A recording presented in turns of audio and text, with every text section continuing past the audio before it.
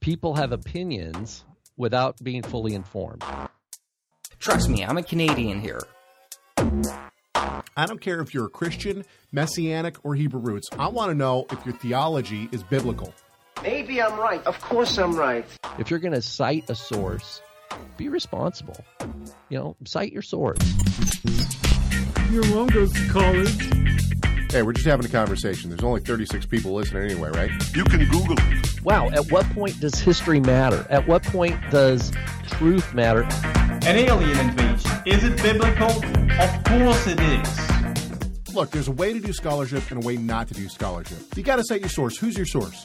My best friend's sister's boyfriend's brother's girlfriend heard from this guy who knows his kid is going with the girl. And that about sums it up. What up, and shalom. Welcome to the Rob and Caleb Show. The semi-professional video cast. My name is Caleb Hagg. With me, of course, Rob Van Hoff. What up, Rob? How's it going, brother? What up? Yeah. Yeah. How's it going, man? You having a good week? Yes. This week we're doing Greek finals for first year Greek. Yeah. And so they have, I think it's 13 verses of a passage that basically the drill is they read it in Greek. And so, listening for pronunciation, proper accents, etc. And they don't have to translate the whole thing. They have to read it through. But then I'll say, okay, go to this verse, this sentence, and translate it. And so they'll translate it. And then I'll say, are there any verbs, count all the verbs or whatever, identify them, then parse them. Ooh. Different kind of grammatical things. And it's just like, I hit balls out into the field. And then they have to field them, right? Yeah, just see where, yeah. Yeah. And then, and so there's a analysis side. And then finally the cool stuff is, okay, now that you've had time to really chew on this particular passage in the original language, what do you see differently, than you did? Maybe you really knew this passage well in a certain translation in the past. And there's all sorts of really great things that I get to learn. I get to learn by seeing how somebody else is coming to this text. And it's encouraging. It's just encouraging because that this is a final piece that people can look back at how they've invested the last 9-10 months of their life doing stuff that's really not easy, Yeah, of course. And now going, wow, I think I can ride this horse, I think I can ride this horse. I'm not going to get bucked off it. And I'm still trying to catch up to, I'm still trying to, I don't know. My Greek is, I've never been good at languages, so I continue on my Greek studies. Hopefully next year I'll get into Greek exegesis. Yes. Yeah. Anything else besides school going on? Oh, just ongoing, reading and prep, just like it's been. We've got getting ready to go to Israel, and that's the big one. And that's pumped. Always cooking. That's like on the simmering. It's like a pot that's simmering, and I have to go stir it and add a little salt, I'm righteous. I'm righteously jealous. I mean, I don't think because you don't understand what you're in for. I mean, you're getting ready for a paper, but you're going to go to Israel, and all of a sudden it's like you'll be in Israel. Once the paper's read, then you're just there. Then you get to hang out. You get to go to the Western Wall. You get to you take some of the tours. Go to Masada. Go float in the Dead Sea. All sorts of stuff. Yeah, we'll see.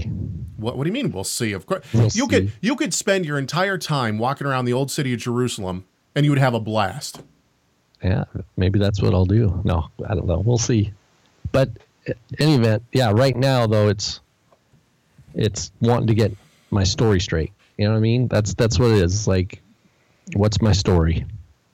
So and it's tough when someone who, asks, well, tell me about what you're doing. And it's like, I have to kind of, it's like, if you go to a baseball game and you're not familiar with baseball and someone's talking, they're talking RBIs and designated hitter and perfect game, all these kinds of words that are insider terms. And to someone who's not familiar with baseball, all that stuff is just like, wait a minute, I don't even know what you guys. I understand some of the words, but I don't understand what you guys are talking about. I know you're talking in English, I just don't understand it. So it's kind of that kind of thing. There's a big part of what I'm doing is addressing kind of minute details of a specialized world, that is Masoretic studies, which I think is amazing because that's the front line. The Masorah is really the unavoidable, front line of our translation of Tanakh. Okay, hang on just a sec. Though we should tell people for those who might not know, if you've never watched our show before, or if you're not familiar with what the Masoretic studies is, those are the Masoretes were the people who wrote the text of the Hebrew Bible down. They copied it. They preserved both the consonants and its vocalization. And they wrote notes and notes about it. Yeah, exactly. And so that's the study that Robert here is talking about and that's what he will be presenting not only in Jerusalem, right? It is your conference is in Jerusalem. There's one for the top, and then at SBL in November for the world, which is in Boston. The world-renowned, scholars in the Masoretic studies will be at this series that that Rob's presenting on. Okay. Yeah, exactly. There's occasional deer in the headlights kind of feeling. Exactly. Maybe I should just ask the chat room. So the chat room said that your mic was a little hot. I tried to fix it. Test. Let somebody let me know in the chat room if his mic is still hot or if it's come down a little bit. Okay. Okay. So we have a lot to talk about today, don't we? But I want, if I could say one more thing, Caleb. Yeah, of course. In the adventure that is my discipleship to Yeshua, we each have our own adventure. Sure. We're all going to have our places where something's scary and it's hard to do.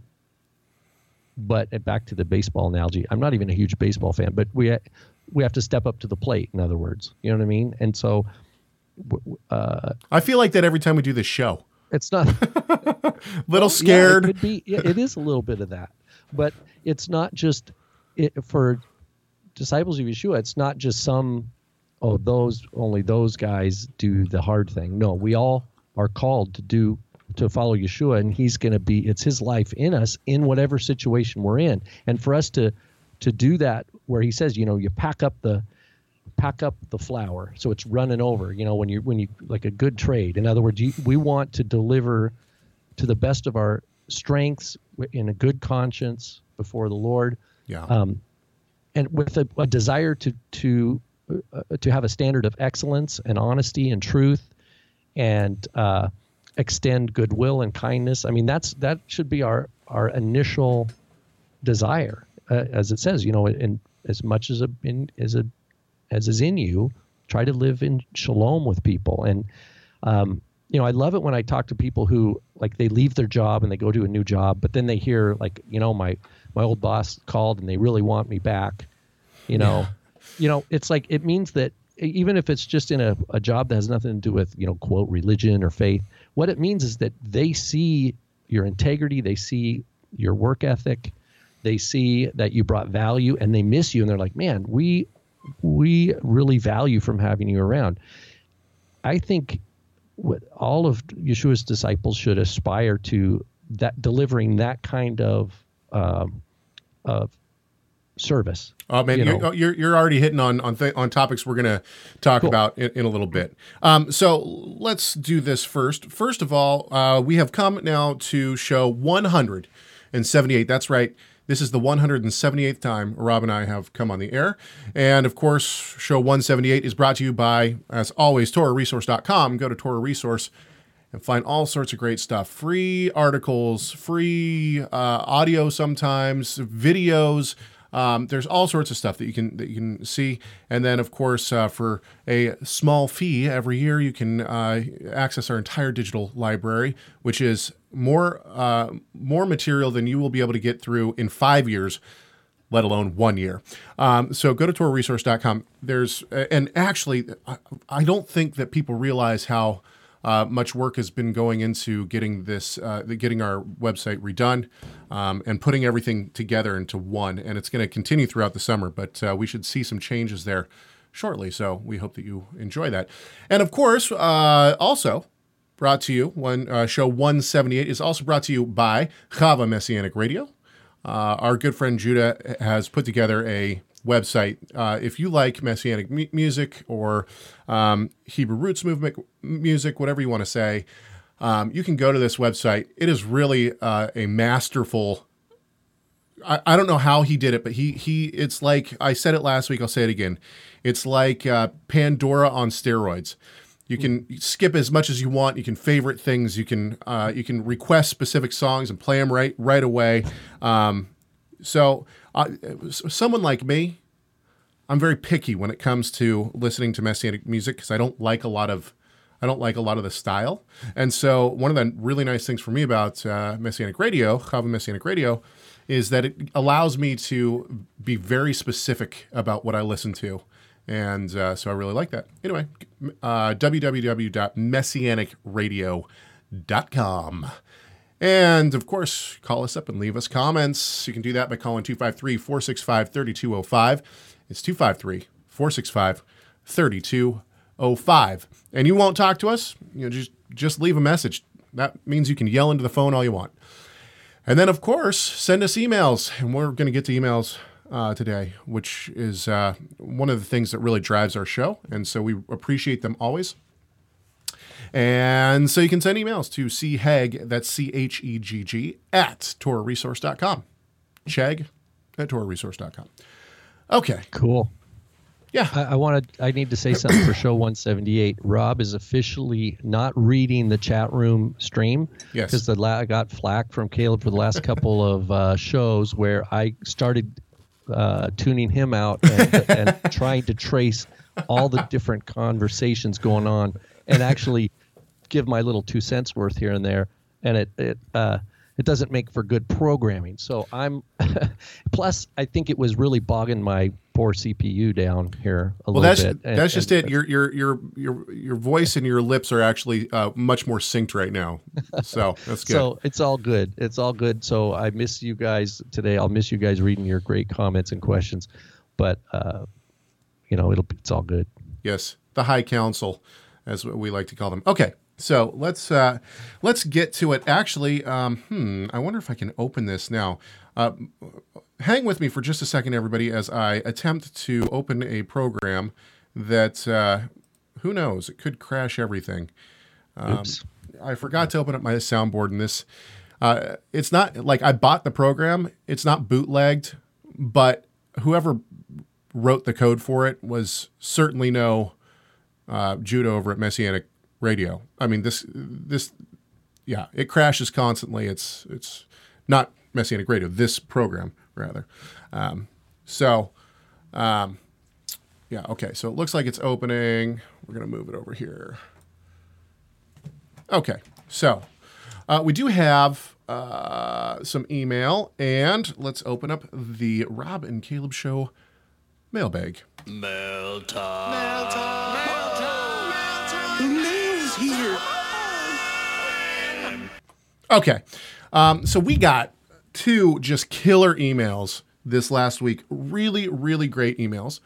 And so I'll just read them in full because why not? And by the way, my allergies are killing me for those who can see me. Anyway, okay.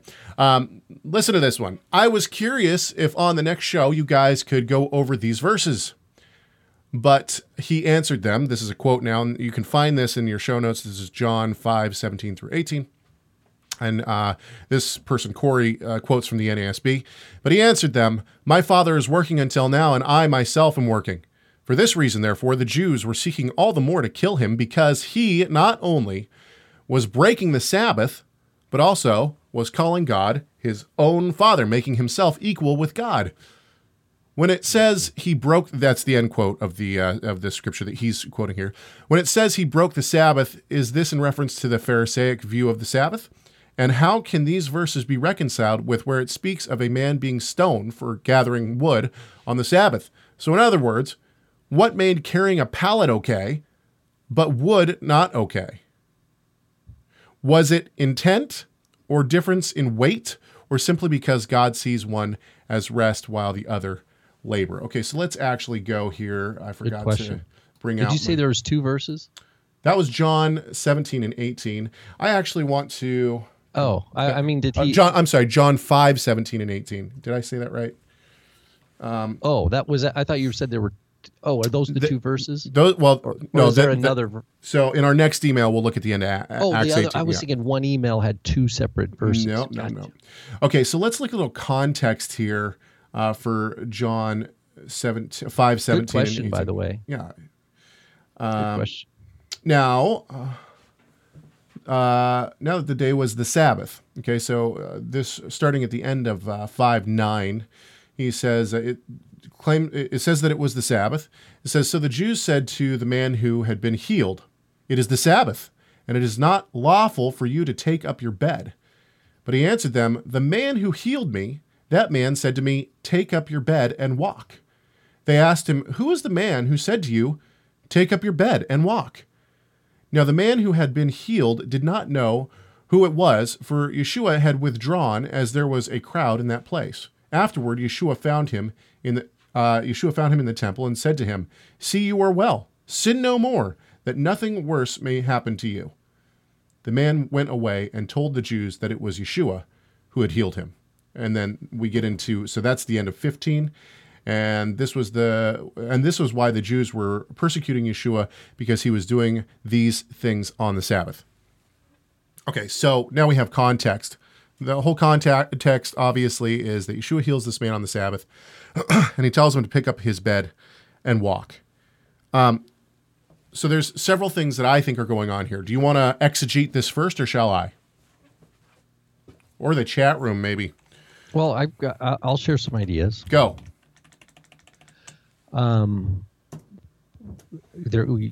To be real thorough, we want to come at it from a few different perspectives, and each of which you probably write a book in its own right. One is just the Gospel of John as a whole, and where, as John is telling the gospel, where this particular healing fits in with later. Then he heals a blind man, and then he raises Lazarus from the dead. Okay, so these are all, John kind of sets these miracles up. Sure. And then, of course, finally, Yeshua himself dies and resurrects from the dead. So understanding from the Gospel of John as a whole is one, but specifically pertaining to the question in the email has to do with, this is Shabbat, and there seems to be a conflict. How do we understand the critics of Yeshua here as being in alignment with, for example, Leviticus, or is it Numbers, where the man, it's in the book of Numbers, where he gathers sticks and is stoned. And with that regard, we need to look at Yeshua's other Sabbath situations, and there's another method, where he's criticized for breaking the Sabbath. And of course, the other one is the disciples are gleaning, right? And Yeshua explicitly talks about the priests. He says the priests profane the Shabbat, but are innocent. And so why does he do this? In my view, the discerning factor is who Yeshua is, and that's very much in the critics' view here, because they're equating his authority with his telling this person to pick up this pallet with this claim that he is equal with God. And I think it's in the Gospel of Luke where Yeshua comes into the synagogue and he reads Isaiah 61, I think. The Spirit of the Lord is upon me, right? For he has anointed me to preach the good news, right? To heal the, forgive me, I'm paraphrasing here, the brokenhearted, I think, to proclaim freedom to the captives. I probably got the word order wrong here. And then finally, to free those who are bound.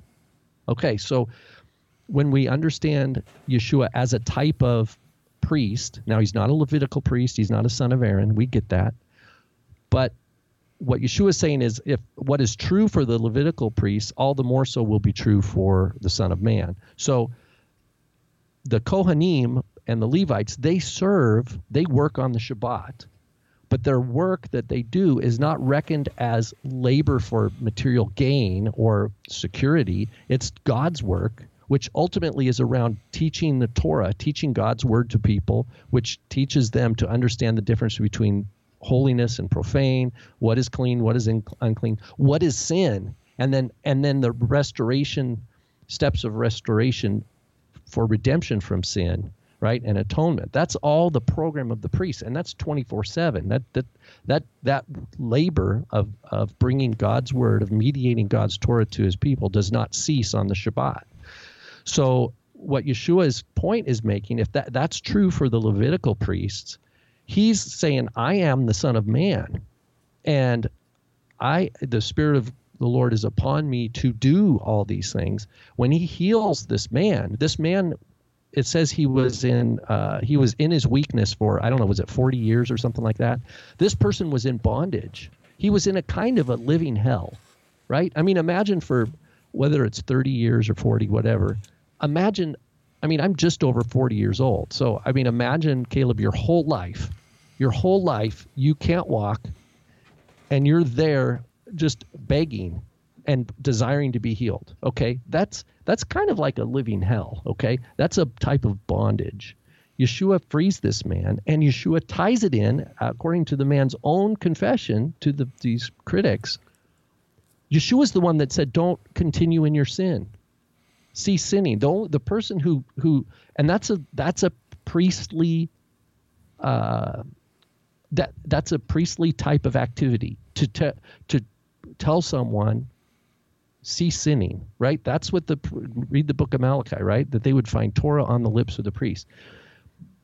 So Yeshua is telling this man about sin, and that sin is to be avoided.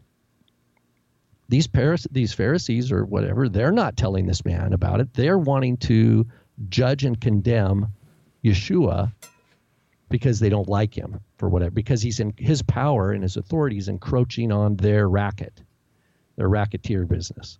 And that's the way I see this. So Yeshua was not in fact breaking the Shabbat. He was acting in accordance with his mission, with his with what he's here to do, which is not reckoned as work for his own. It's not business. The reason the guy was carrying the pallet, and this also, if you give me one more minute, by the end of John 5, he says the Father has entrusted the Son with judgment, with mishpat, and you have to judge righteously. Well, they just see the guy carrying the pallet and judge him right off the bat. They don't know the story. They have no nuance to what's going on here, but they're ready to make a judgment about a person at a moment's notice. Where Yeshua knows, us, the reader, we see all this context, and we see that Yeshua healed the guy. The guy wasn't carrying his pallet mat because he's going to go do business.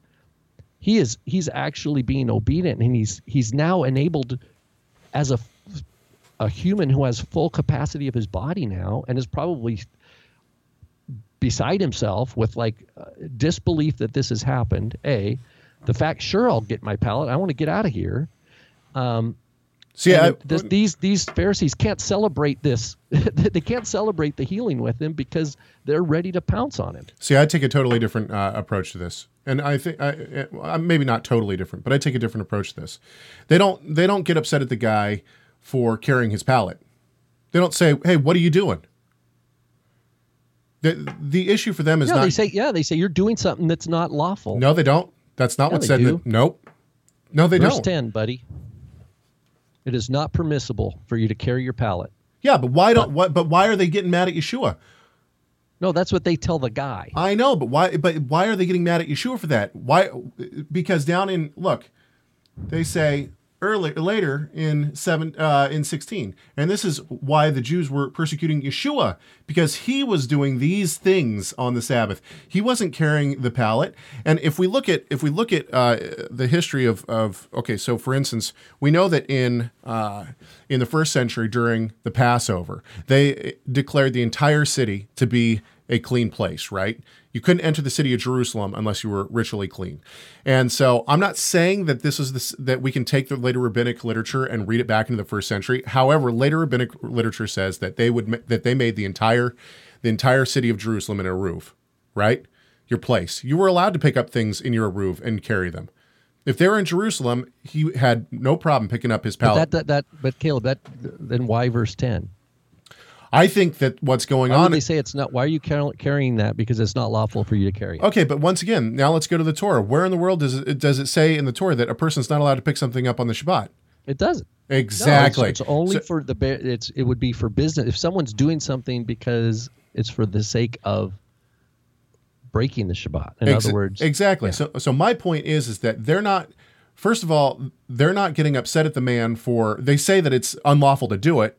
But they're getting mad at Yeshua for telling him to do it. I think it's more that in verse 16. I think it's more that he's healing on the Shabbat. We see them get mad at him for healing on the Shabbat, and he talks about the donkey being pulled out of the pit, right? And so Yeshua's not doing anything that's unlawful or against Torah in this. He doesn't do anything.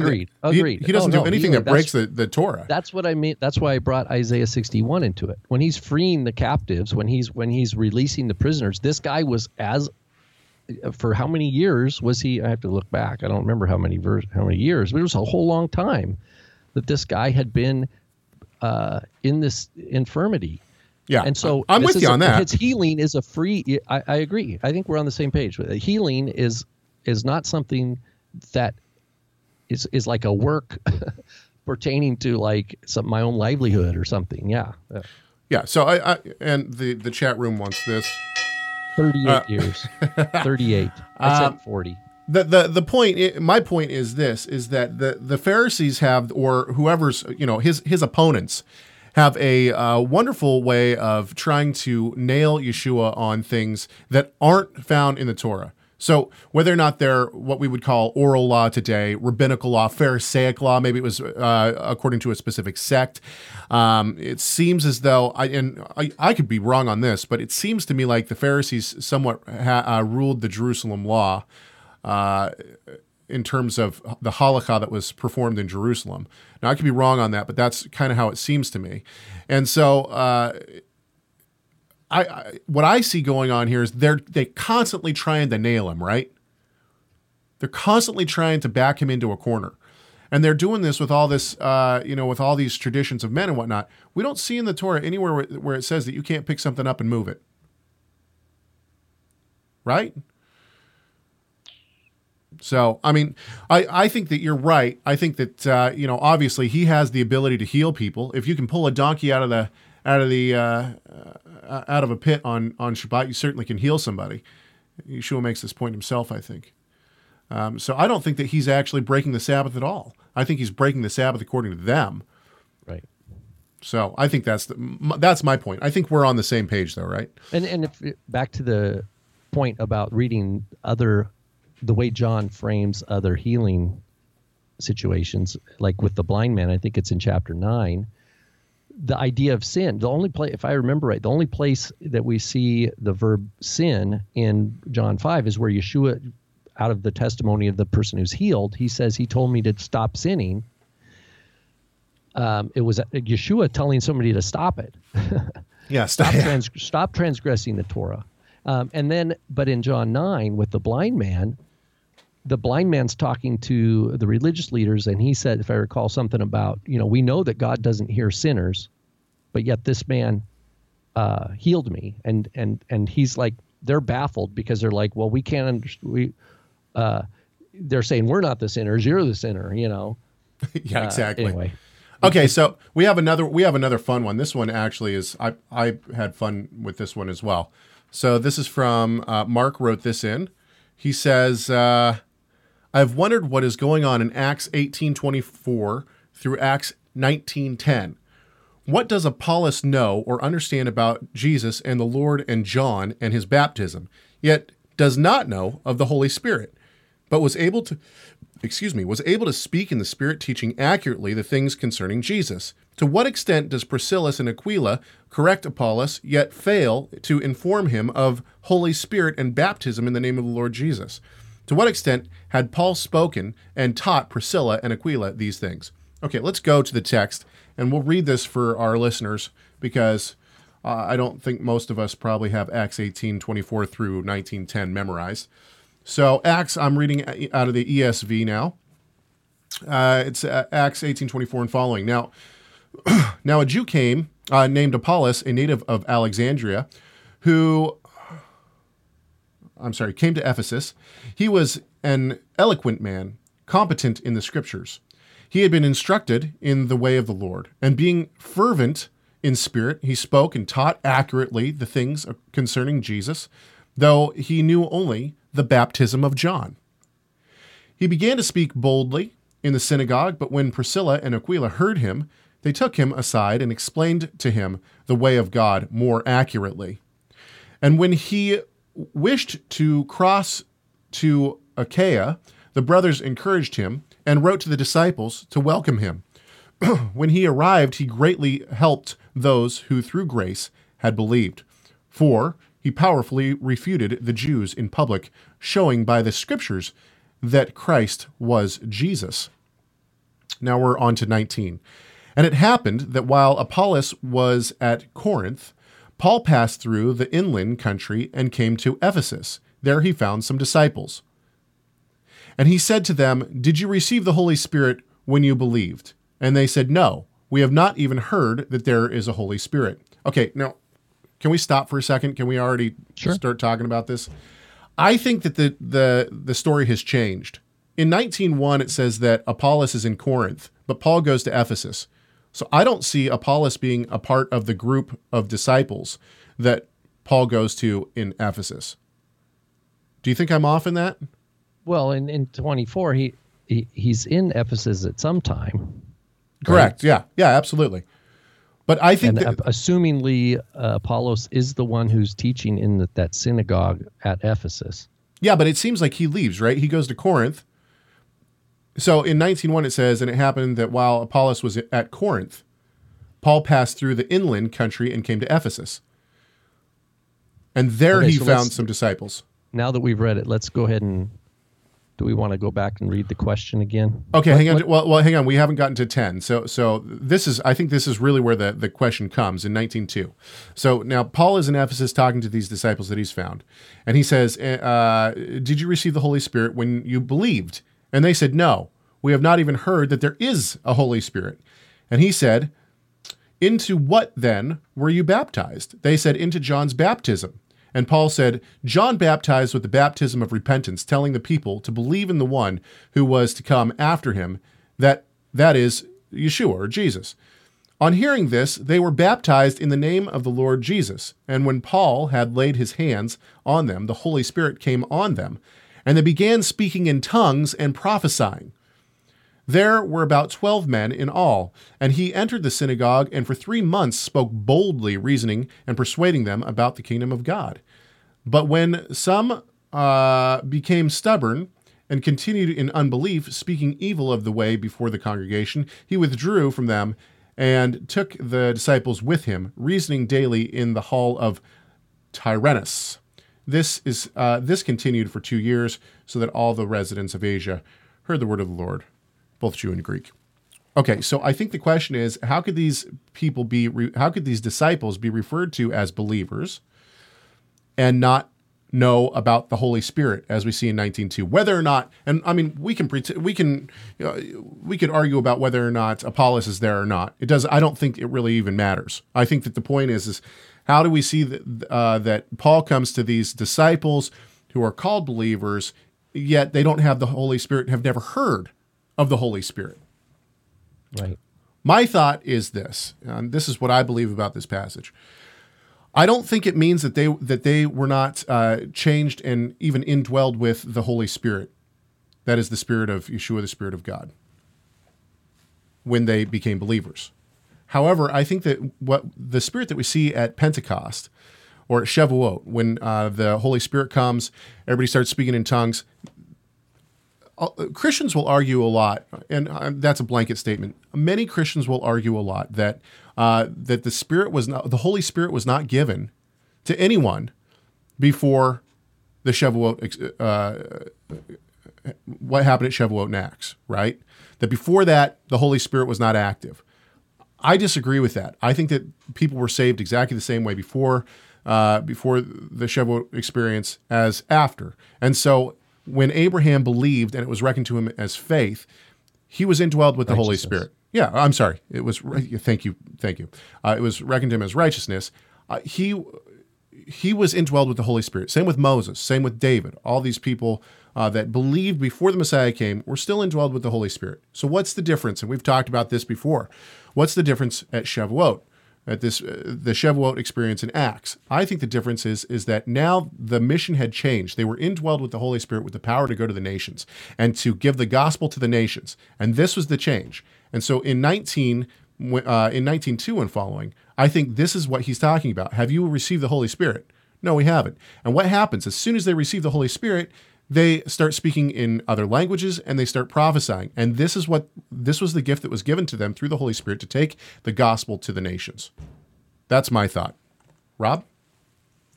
No, I think that's really well put.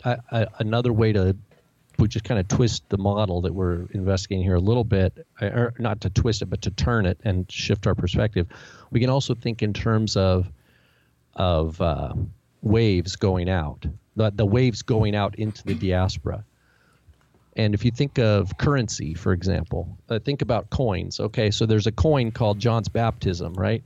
And even during Yeshua's life and ministry, there could have been people who had received John's baptism. For we know how many people received John's baptism. I mean, we know thousands and thousands of people.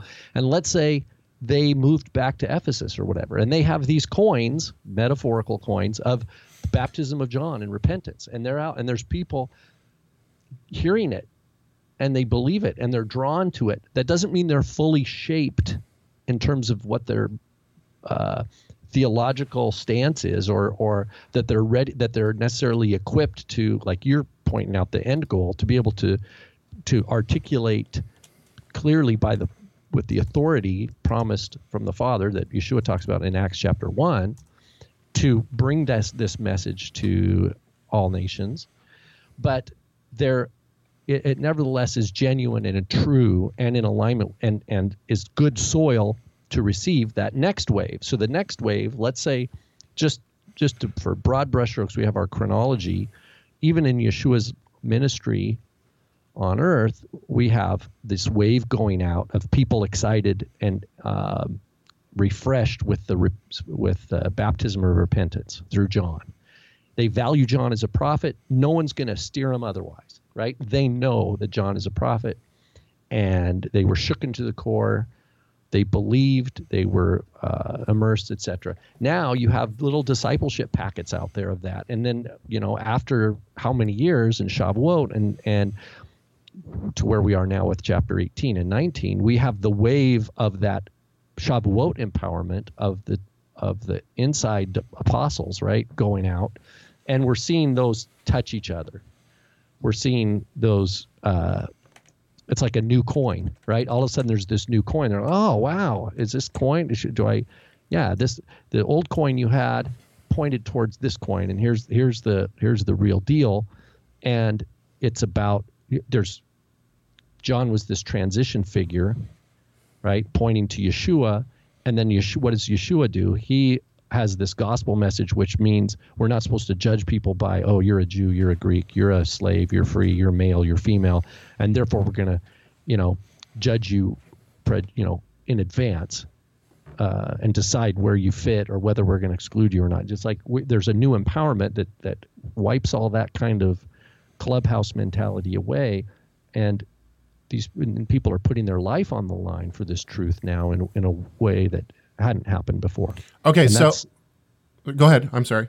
Nope. That's basically the way I understand this. So in the chat room, and this is an important question, and I think this is good because it'll help us maybe help us clarify.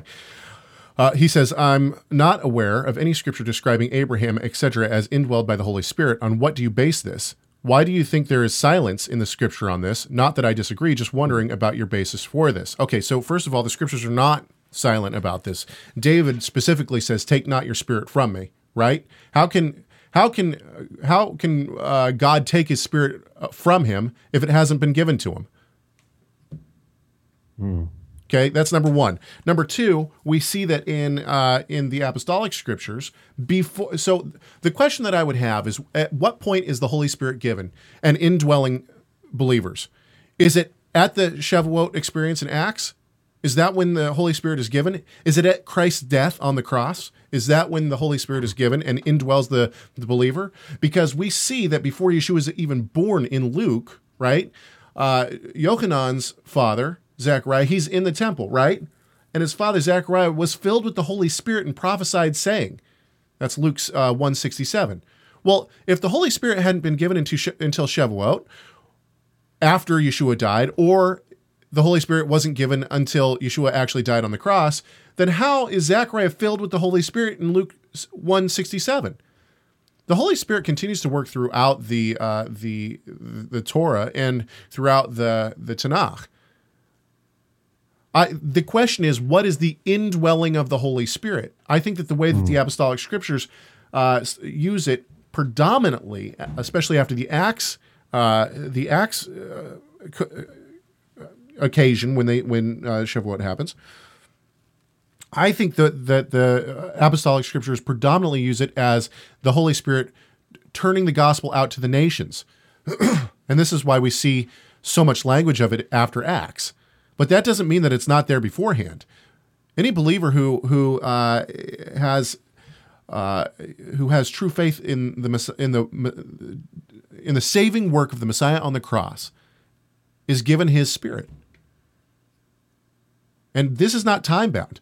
The other thing is that if the question would have to go back to soteriology. If we believe that something changed in the way that a believer is saved before or after Yeshua came, well, then God changes, right? If we can enter into the holy presence of the Almighty, all-holy God, and our sin is affected differently before he comes than after he comes, doesn't that mean that God's holiness changes? So, I mean, we get into, there's all sorts of different reasons that I think that we can say that the Holy Spirit indwells all believers and always has. It's what is the function of the indwelling of the Holy Spirit, and how does the apostolic scriptures use it after the Shavuot? After the empowerment yes. of Shavuot. Yeah. Exactly. I would say, just real quick, twice I think at least twice, one in Isaiah and one in 2 Chronicles, Isaiah 41:8, God himself says, Abraham Ohavi, my lover, the one who loves me. That's on the mouth of the Lord saying, Abraham who loves me. Some translation, my friend. The point is this, is like, how that means Abraham fulfilled the Shema, right? God's not going to say that person loves me and be a liar. Yeah. Right? God's not a liar. So if God himself is testifying, Abraham loves me, then I have to. There can't be a sin issue that's on that. Whereas God's curse would be hanging on Abraham's shoulders, right? I mean, yeah. that wouldn't make sense. Abraham understood by faith that righteousness was by faith, not by anything he was going to do to impress God. And then his life was a giving of all the time. He was learning to walk as a disciple, right? Of learning to walk that faith out. So the other issue here is, and I see some of the comments that are going on in the chat room, but the point is another point is, when we say indwelling, what does that look like? Does it look like what happened in Acts at Shavuot? If so, then should we take the Pentecostal view, the extreme Pentecostal view? And not to put down Pentecostals, but there are some extreme Pentecostals who are going to tell you that if you don't speak in tongues, you have not been indwelled by the Holy Spirit. Is that what indwelling by the Holy Spirit means? Or does it mean that that you are now in covenant relationship with God, and that God turns you to himself and that he regenerates you. That this has clearly happened to any believer, even before the time of the Messiah. To me, the indwelling of the Holy Spirit does not mean speaking in tongues and prophesying. That's the indwelling of the Holy Spirit to take the gospel to the nations. That's the change in Acts. But the indwelling of the Holy Spirit is coming into covenant relationship with the Almighty, turning to Him, being regenerated through the Holy Spirit, which means sanctification unto Christ.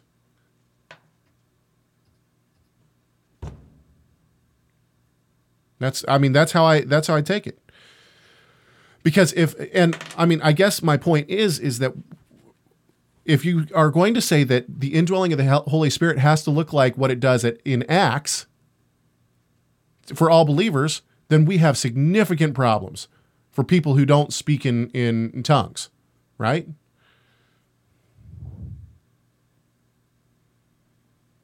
So, anyway, okay, let's move on. Good discussion in the chat room, also known as the High Council.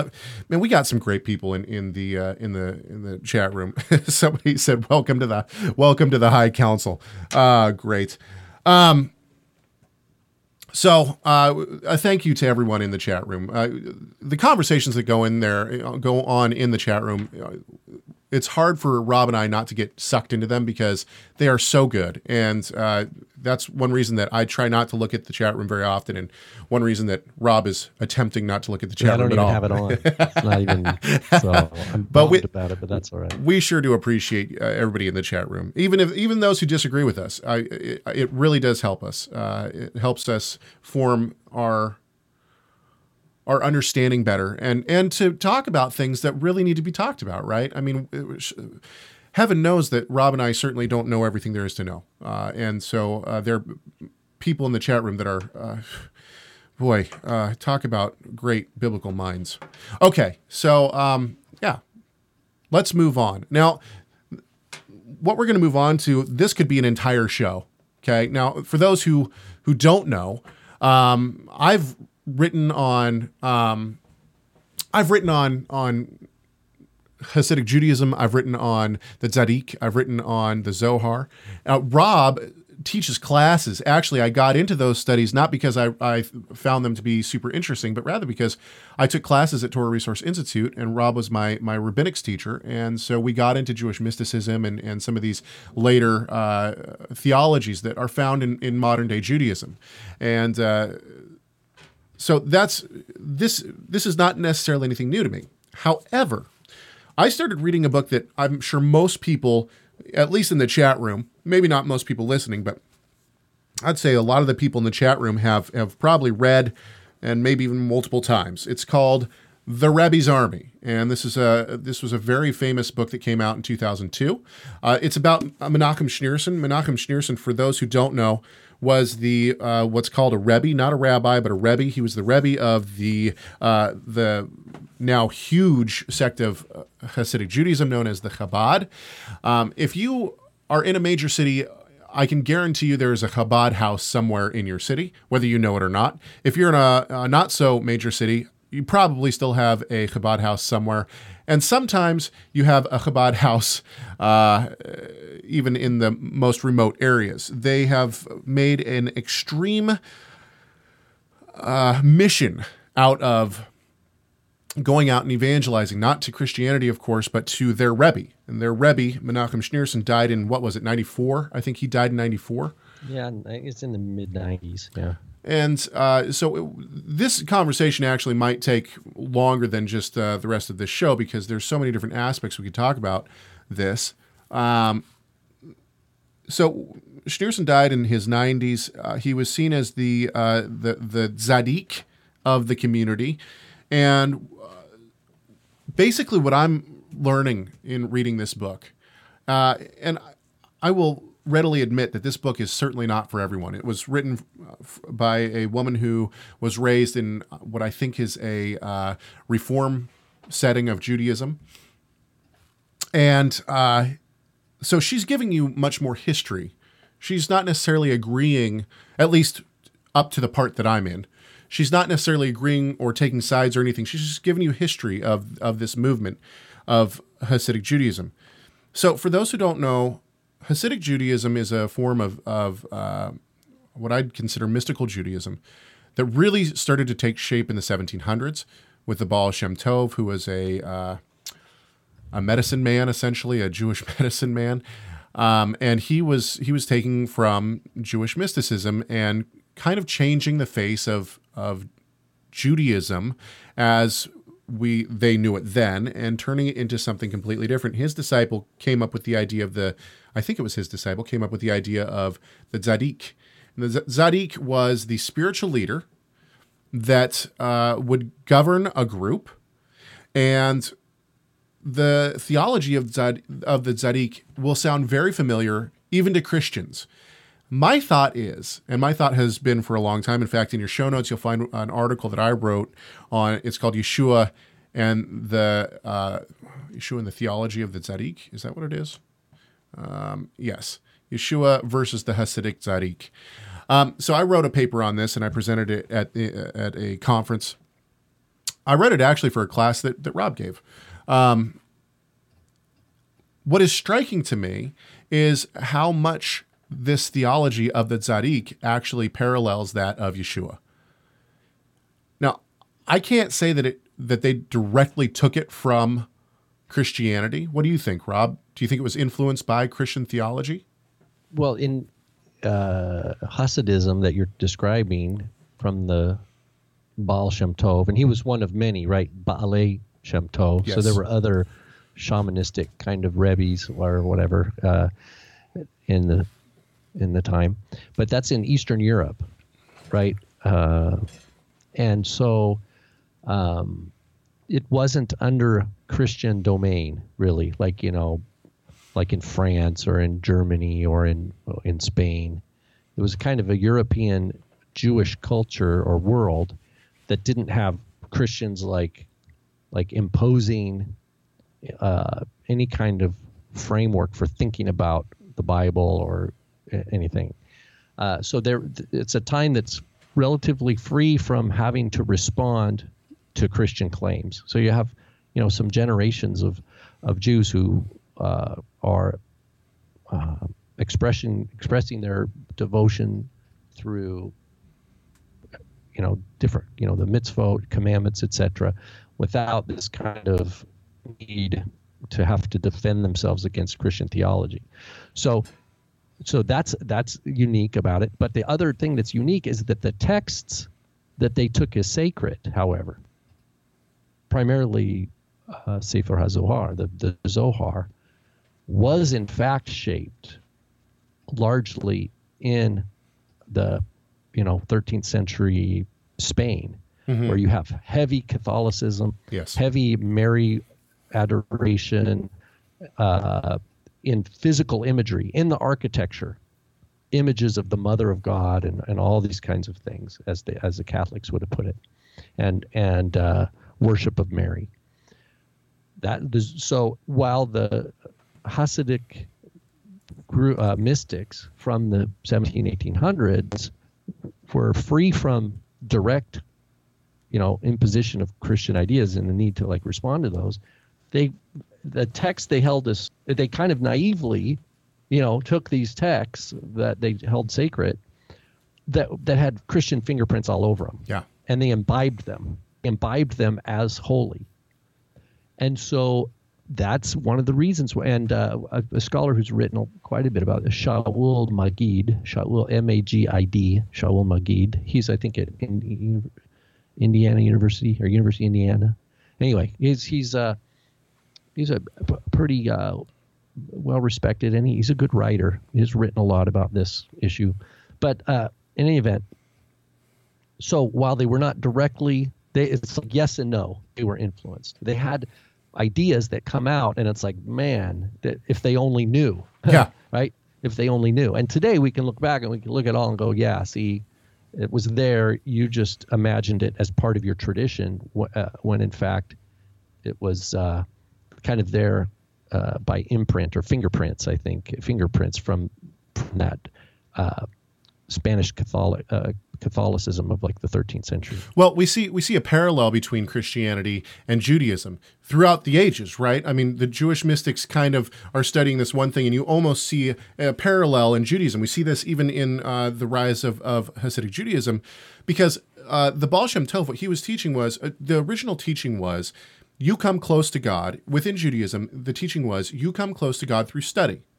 So if you really want to get close to God, you come to a yeshiva, a school, and you learn the texts, and you study, and you become proficient in the Torah and the Talmud and the Mishnah and these things, and that's how you come close to God. The same thing was going on in Christianity. Well, and the other side of that, and you know how to help a community keep the commandments collectively. Right? Exactly. I mean, it's not all about the individual. It's about we need to shepherd Jews according to rabbinic halakha, right? But the same thing is happening in Christianity at the same time, right?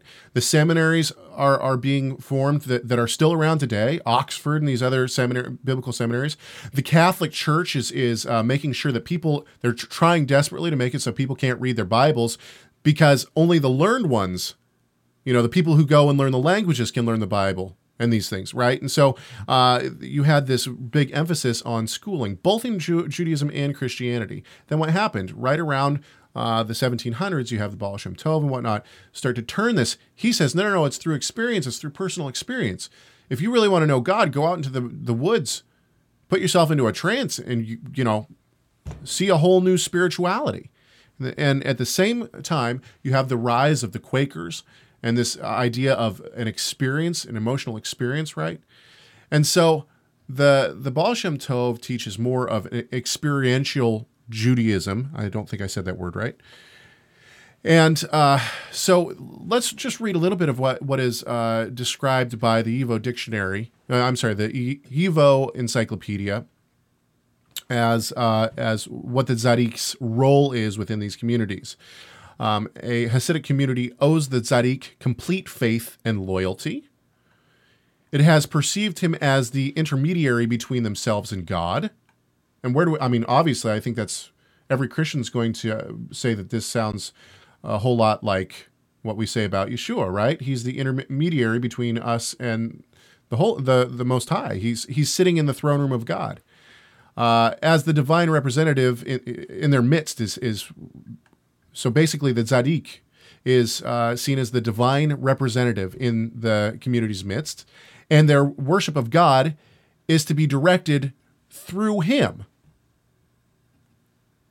This is what the Hasids are saying about their Rebbe. And in some community, now of course, we always have to give our little caveat. Hasidism branched out, right, by the early 1800s. So there are multiple dynasties, and they'll have nuances and disagreements among themselves. So that's just a footnote. In some communities, the tzaddik, though, is seen as it's his prayers that will bring the material provision. Yes. In other words, he intercedes in a way that like they're materially gain, they benefit, they eat, their very sustenance in life materially, as well as child fruitfulness in building families, having offspring, particularly male offspring is, desirable, health, wealth, all these things are tied to his I have a quote here. I have a quote here from the YIVO encyclopedia. For his part, the Tzaddik uses faith that the community puts in him in order to focus the spiritual power of all of them together. He aims to employ it on earth and in the divine world to protect and advance the spiritual needs of the community. The Tzaddik uses this power in order to uplift his followers' prayers to the divine world, pleading that their sins be forgiven and their repentance accepted, and that divine providence be perpetually extended to them. Complete loyalty to the Tzaddik and his dynasty on the part of the Hasidim and their families is demanded, and a Hasid identifies himself according to this dynasty. Now, yes, that good point. Talk about that a little bit. Okay. In other words, you're not just a Hasid. You're just not a Hasid. You're a Hasid of this particular Rebbe. Exactly. Right. Now, right? And I know that it's. I hate to reference Wikipedia, but I will simply just say that Wikipedia. Now they could be totally off, but they list 46 various Hasidic dynasties. Now, there could be more than that, obviously, but that just gives you a little taste of how many dynasties and Chabad now. Chabad is one of them. Exactly.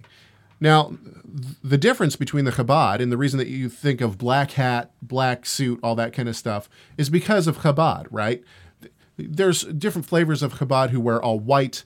There's the guys who have the real fuzzy hats, right? There's all different kinds. But just like this quote says, each Hasid is attached to the dynasty, and that is the Rebbe. The Tzaddik in their midst is the Rebbe. And so this book, interestingly enough now, Schneerson, when Schneerson died, he didn't pass his dynasty on to somebody. Right, 1994. Yeah.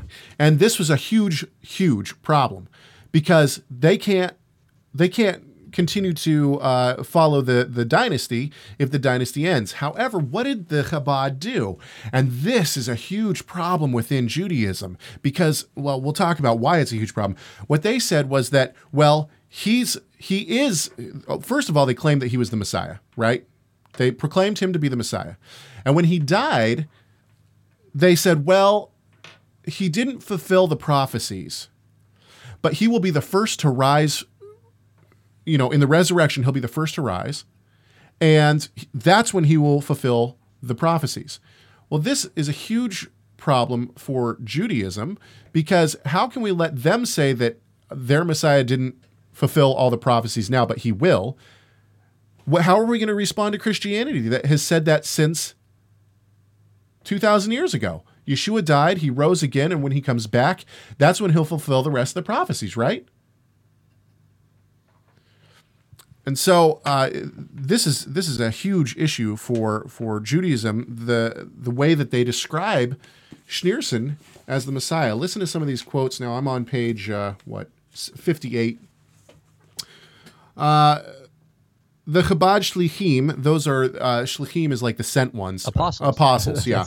If you read the Peshitta Aramaic, Gospels, which was written, of course, 3rd, 4th century. I'm not saying that's original, but that's just the Aramaic word for apostle. Yeah, apostolos. So it might as well be if in Greek, if we were to read a Greek translation of this, we would say apostle. Yeah, apostles. Yeah. Okay, so the Chabad Shlichim, or apostles, believe that when they are working in their official capacities, they are acting in the Rebbe's stead. Not instead of him, but as him, as an extension of the one who sent them. Still, they must use their own intellect, skills, feelings, desires, and personal style to accomplish their mission. If they fail, the responsibility is theirs. If they succeed, all glory is to the Rebbe. I mean, this to me sounds exactly like what Christianity has said for a very long time. I'm a disciple. I go. I try to, I try to evangelize, and if it works, it's because the Almighty, because Yeshua is with me. Quote, I consider myself an ordinary person, so how can I ignite the Jewish spark in another person? Wonders Rabbi Lebavik. It's the Rebbe working through me. This book goes on to say that the now deceased Schneerson is with his disciples wherever they go, that he works through them, that he's with them, that he hears them, that they can speak to him. I mean, so here's my question. That he's actually God. Yes. Ultimately, like he's omnipresent. Yes, exactly. He's omnipresent and he's omnipowerful, omniscient. So here's my question. And omnipotent, I guess is the word. Here, to me, it seems like they have now taken the concept of Christianity and what we've said about Yeshua ever since the 1st century, right? They've taken this concept, they've repackaged it, and they've used words that are different from us, okay? They've used words like Rebbe and Tzaddik, which Tzaddik, for those who don't know, means righteous one, okay? Are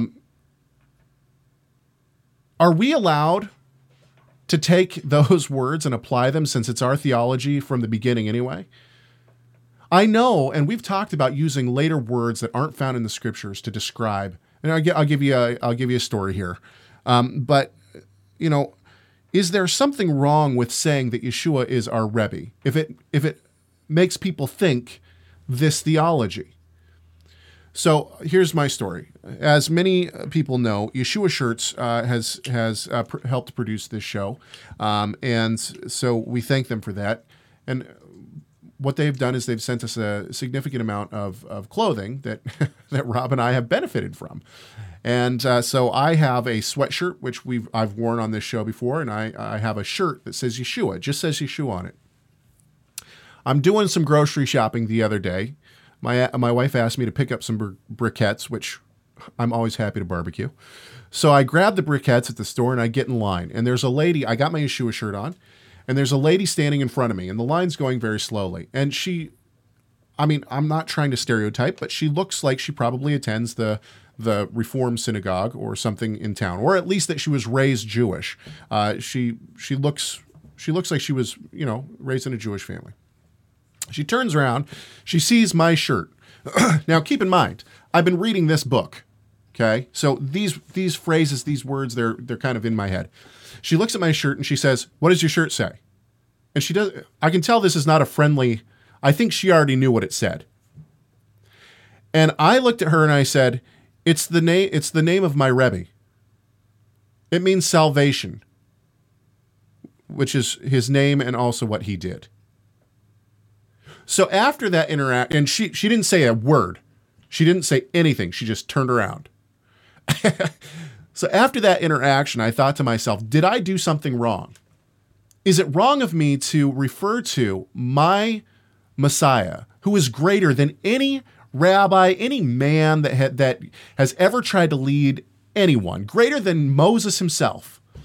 Is it wrong of me to put a later title like Rebbe onto him, even though the theology that these people have attached to their men in charge of their groups is truthfully the theology, in many cases, that comes from my teacher, my rabbi, my God, my Messiah? I'm not saying I have an answer. I'm actually asking you. I have an idea. I mean, I think in a situation like that where you're maybe sprinkling some breadcrumbs and you're open to a discussion, I don't think it's a problem at all, because it's not like you're going to keep hitting that home and then you're going to publish a book, My Rebbe, Yeshua, right? You're not trying to sell that as the end goal label that we need to use. But in a situation where there's a lot of unknown, you're drawing on common cultural capital to kind of say, hey, this is what I mean. Maybe something kind of like what you might know this to be. And that's like an offer to build a response, or to build an interaction there that then you would go on and help qualify what it is you mean. Okay, let me ask this. It turns out that she went away and you didn't have that opportunity to qualify your statement. So let me ask you this, though. You've written a paper on the term, was it you or was it my dad, who wrote a paper on the term rabbi, suggesting that it's actually maybe a later term that was maybe starting to be used a little bit in the first century, but didn't really come around and used for leaders until later. Yet we still call Yeshua our rabbi, right? There's nothing wrong with taking that term, which seems to be maybe even a little bit later of a term, the way that it started being used. Is there something wrong? I mean, why is it that we're... Well, no, on there we're on good ground. The earliest Jewish texts that have people called rabbi are the Gospels. And the ones called rabbi are John the Baptist and Yeshua. Those are the earliest Jewish texts we have where we hear a story about a person. I agree. And they're called rabbi by their disciples. Those are the earliest Jewish texts in history. Sure. Are Gospels that have that. So we're fully empowered to use that term unashamedly. But what we do have an issue with is how the term later came to be used, and then we have to make sure that we preserve that difference so that we can talk about it if the need arises. That's a challenge that, back to Chabad. Chabad has the challenge of using the term Messiah because the Gospels have really gone out. If the word rabbi maybe not has hit home as much with the spread of the gospel throughout the world, the word Messiah certainly has. with the spreading of the gospel. So they're coming into a world where Messiah is already a very charged word today, in our day and age. So you don't see Chabad use Messiah a lot. They use it, but they use it sparingly, right? Rebbe is the big one, probably the biggest.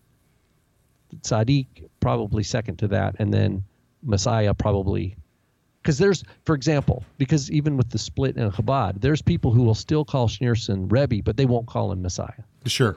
They won't call him Mashiach. Yeah. They'll call him Tzaddik and Rebbe.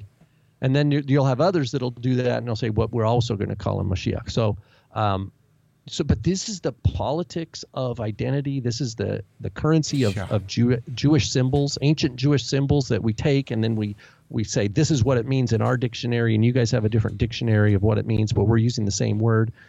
And that's why conversation is so important. We have to keep talking with each other about these things so we can learn the nuance. Now, the gal you interacted with, she turned and walked away, so... oh, well, you know what? You know, I don't think you have any reason to second guess yourself. I think, you know, you were trying to trigger something that she might relate from the best of your best guess from her world to try to give her some kind of traction with how your relationship is with Yeshua. I think you did a great job. You know, and stuff like that happens on the fly. You know, you're just there, you know, going with it. So Andre Philippe, who was on this show several weeks ago, says, I don't think so, Caleb. I think he's saying that he doesn't think there's anything wrong with using a term like that. He says, I think that's what he's saying, and I'll clarify because of what he says here. He says, I think it is okay to speak like that. Paul used the word circumcision according to how first century Jewish sects used it, not necessarily according to how the Tanakh speaks. It's an interesting perspective. And then Erna says, it's too confusing. I don't want to be associated with the Hasids. I get it. I'm with Erna on that in terms of we're not going to be publishing. That's why I'm against this, the people publishing books. Oh, yeah. That actually try to get mileage out of these terms. And like Jewish... rabbi gospel or whatever, you know, this kind of stuff. It's like, come on, you guys, you're trying to use Hasidism to tell the gospel story. And so are we shifting now into the biblical industrial complex? I don't know. I mean, look at the time. I know. Okay, so no, this is a good segue, but I think we'll stop and so for those who do receive our show notes. By the way, if you don't receive our show notes, you definitely should. And the way you do that is you go to TorahResource.com, you hover over the radio button, go down to the Rob and Caleb Show, and then on there on that page there's a sign up form, and that hopefully that page is going to be changed a bit with the launch of the new site. Anyway. So if you get our show notes, you will notice that there's a bunch of links that we haven't even, they might be confusing on why in the world we'd have these links. And so we'll save those for next week. And we will talk about what Rob and I have now deemed the biblical industrial complex and what this is and why. Or the Tower of Bible. Nice, very nice. And is it a bad thing or is it a good thing? And the answer is yes and no, and yes and no, right? Anyway, so but it's our reality. It is a reality. A disciple of Yeshua today in this day and age. Yeah, good. So I guess that'll be our little teaser for next week. A little teaser for next week. And let's not forget that our listeners can, if you have any thoughts on anything that we've said this week, then go ahead and call our comment line, 253-465-3205. You can also send us emails, and we sure do appreciate your guys' emails. It's really nice to get messages from you guys and to hear about the things that you want us to talk about. And so send us emails. Chegg, that's CHEGG at TorahResource.com. Chegg at TorahResource.com. And boy, we sure appreciate the High Council feeding us all these great thoughts and agreeing and disagreeing with us and all that kind of stuff. And don't forget also to head over to messianicradio.com and listen to what I think is music that clearly uplifts and glorifies our great God and Savior, Yeshua the Messiah.